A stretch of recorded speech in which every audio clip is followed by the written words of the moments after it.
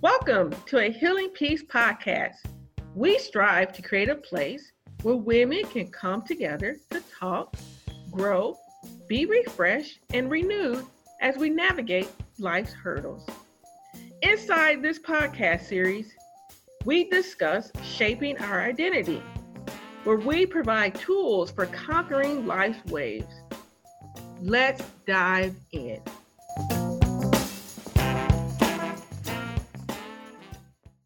We've done a lot so far. We've been talking about shaping our identity. And in fact, our previous episode, we looked at not going to things for comfort, not being in darkness, but coming into the light. And our scripture was Ephesians 5:7-13. Well, you guys, I'm so excited for what we have in store for you today. We're going to go into a little bit more detail about coming out of the shadows into the light. And we've asked a good friend of mine, her name is Henrietta, to join us. She's going to help us and guide our thoughts and understanding of coming out of the shadows. Henrietta, welcome to the show. Thank you so much for having me. Well, please tell us a little bit more about yourself. Well, my name is Henrietta Lindsay, and I'm a licensed clinical social worker. I've been practicing professionally for around 11 years, and currently I'm engaged in telemental health. I practice with adult women, and I'm also an adjunct faculty at Simmons University in Boston, so some fun stuff. I'm quite impressed with all that you have going on. Well, thank you again for joining us today, especially with such a busy schedule. I am very happy to be here, Kamir. All right, great. Well, let's jump right into it. As I was talking about before, we're looking at how to come out the shadows into the light. What do you consider is the first step in coming to the light, especially when we're afraid? Wow, what a huge question to start with. But if we're reminded of our theme scripture, and it's found in Ephesians 5, verse 13, it says, "But when anything is exposed by the light, it becomes visible." So in my opinion, the first step in coming into the light, especially when fear is involved, is to acknowledge things or allow things to become visible with yourself. In all your identities as a person, for example, in being a daughter, a mother, friend, a roommate, a spouse, etc., which ones are causing you distress? Are there any broken relationships? Is there shame, lack of growth, or unforgiveness somewhere? This allows you time and some personal space at this stage. Acknowledge if something is uncomfortable, painful, heavy, and wrong in any or all of your identities. Don't ignore it or second guess yourself. Have a time to sit and process in writing what specifically may be bothering you by making a list. Pray that God gives you clarity and insight. Also pray for God's forgiveness if it's needed and a tender heart to address things in a deeper way. Create a list of scriptures that helps to encourage and strengthen you through it all. Take all the time that you need to explore and process, Kamir. As you were speaking, one of the things that I thought about, which, if I take all your advice, which is great, but sometimes in my fear, it's harder for me to think about letting it go because I don't know what to expect next. Mm-hmm. And even though, I spend time and I expose, it's like, okay, well, it's finally exposed, but I'm afraid to let it go because I'm already feeling, overwhelmed by it. So how do we go about being able to not allow or exposing the fear of no longer having anything else to go for comfort? This is a huge area, Kamir. And so what I like to do is First, in verse 10, let's just look at that. It says, try to discern what is pleasing to God. And so you want to examine if the areas in your life you do not want to address are clearly what wouldn't please God. So you really want to look at that. Are these areas causing you shame and low confidence? Then it's definitely worth taking a step beyond your written list to deal with your fear, because fear keeps us in the darkness. Allowing fear to control you actually sabotages your faith. It stunts your personal, professional, and your spiritual growth. So you want to prioritize your written list to include those areas that cause you the most fear to address. And so for some areas, you may be able to put a plan in place for yourself to move beyond your fear. Use all the tools God has given you to overcome. For example, there's prayer, scriptures, fasting, etc. Maybe even think about a spiritual person in your life who you could talk to about anything. You may want to reach out to them. And if you don't have anyone that you can trust to help you with these particular areas, then it may be time to seek what I would call counseling or professional therapists who is also a Christian counselor. A therapist will provide confidentiality and will be able to work with you in a professional way to build a trusting relationship with the hope of helping you to address your fears in the areas that you are helpless to change alone. And, I do appreciate the statement that you made before about allowing fear to control you sabotages your faith and stunts your personal growth.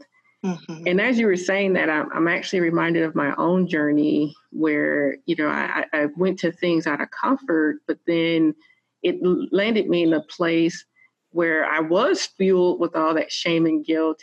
And I remember in that state, I became even more paralyzed. And I wasn't able to fight to have healthier behaviors. And of course, the outcome of that was that it sabotaged my faith, it stunted my growth, and it took a while for me just to crawl out of that darkness. So I do appreciate you, making that statement and allow us to see that it does cause more harm. Mm-hmm. And, that perilous state only keeps you even more paralyzed. And so I definitely appreciate your statements. And the other thing that you stated too, which was about a therapist, because I know like my previous experience, especially in the culture that I grew up in, the word therapist is like a no-no. Like you don't go to, like you really got some problems if you go to a therapist. And so I want us to be able to help kind of shift that understanding. And can you elaborate just a little bit more the benefits of going to the therapist as well as trying to find the right therapist? Well, I'll tell you, Kamir, I know that there's a lot of stigma still in our community about seeing a therapist, but a therapist is just a friend that you're waiting to meet that is going to help you through this journey, who specialize in these different areas, who has spent years in school, in therapy, in supervision, who's fashioned by God's design really to help you specifically with your problems. And so I think if we take some of the stigma out of this ideal of having a therapist, we can move forward in that direction.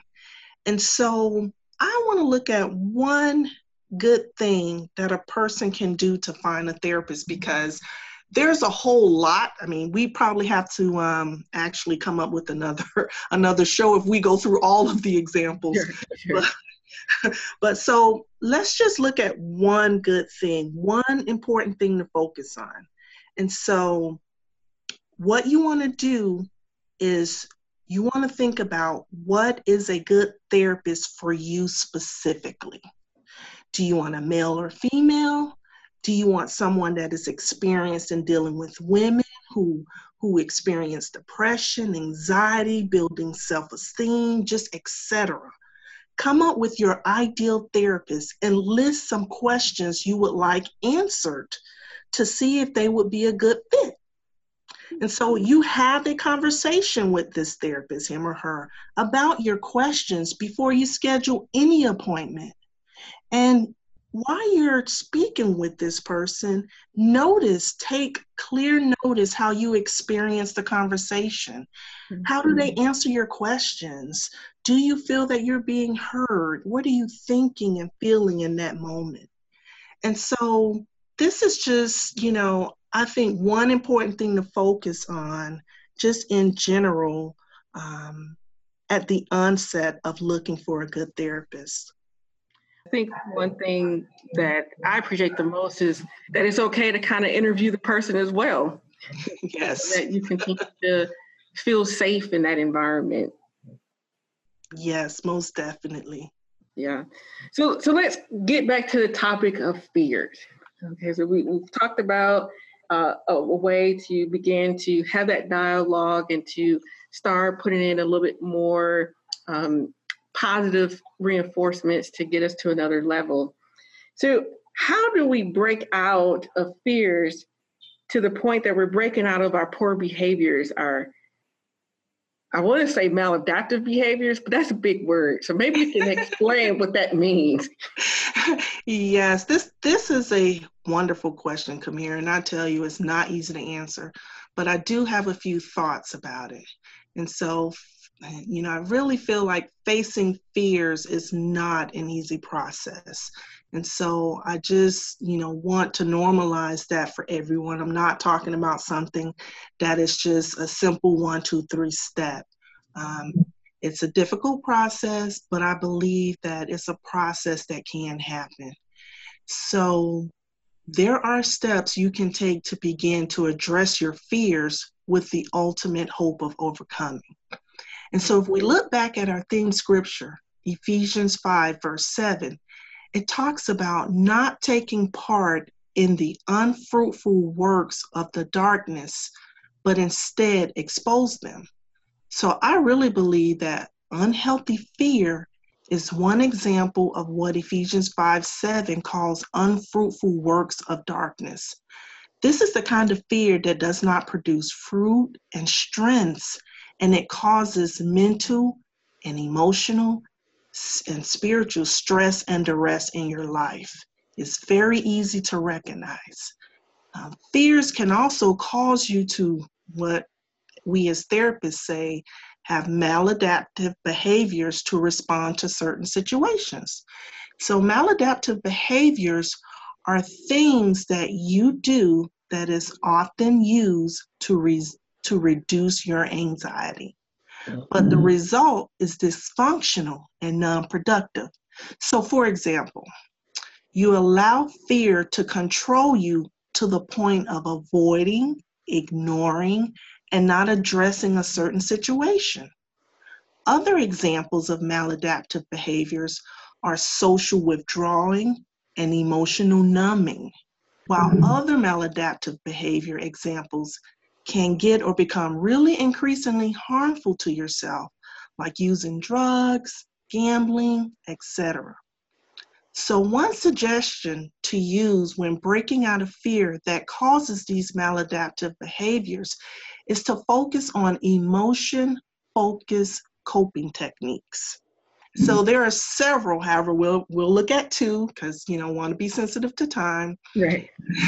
And so the first one is journaling. This allows you to manage your emotions by providing an emotional outlet for stressful feelings. It can help you to brainstorm solutions to the problems you face without pressure. It allows you the opportunity to be truthful without having to confront anyone at this point. So that's the first one. The second one is meditation.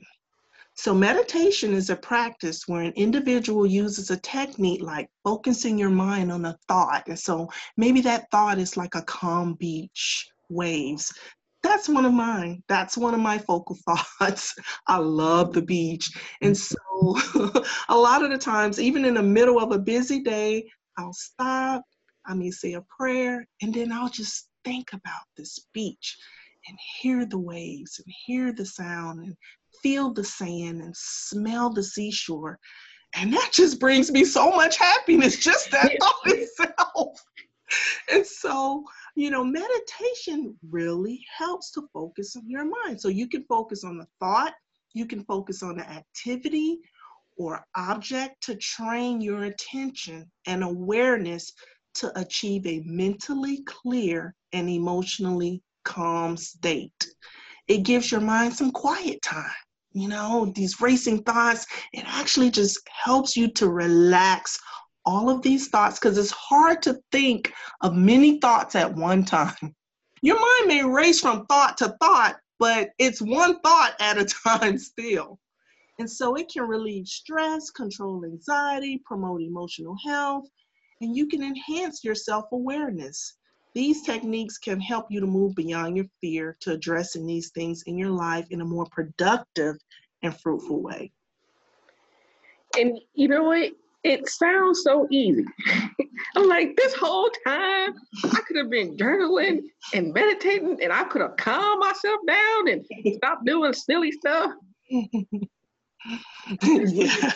What you shared, it seems so simple. Like, I'm missing a lot this whole time.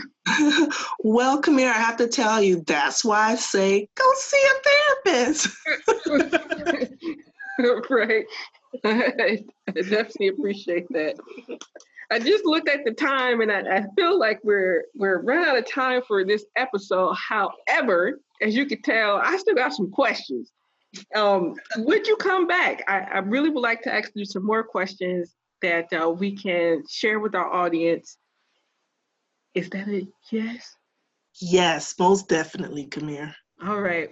Well, everyone who's been listening, please, we're going to do a special episode just because I have more questions, and Henrietta is doing such a wonderful job of enlightening our hearts and spirits. So come back this Thursday instead of Tuesday, this Thursday. So part 2 of Henrietta and myself overcoming or coming out of shadows into light.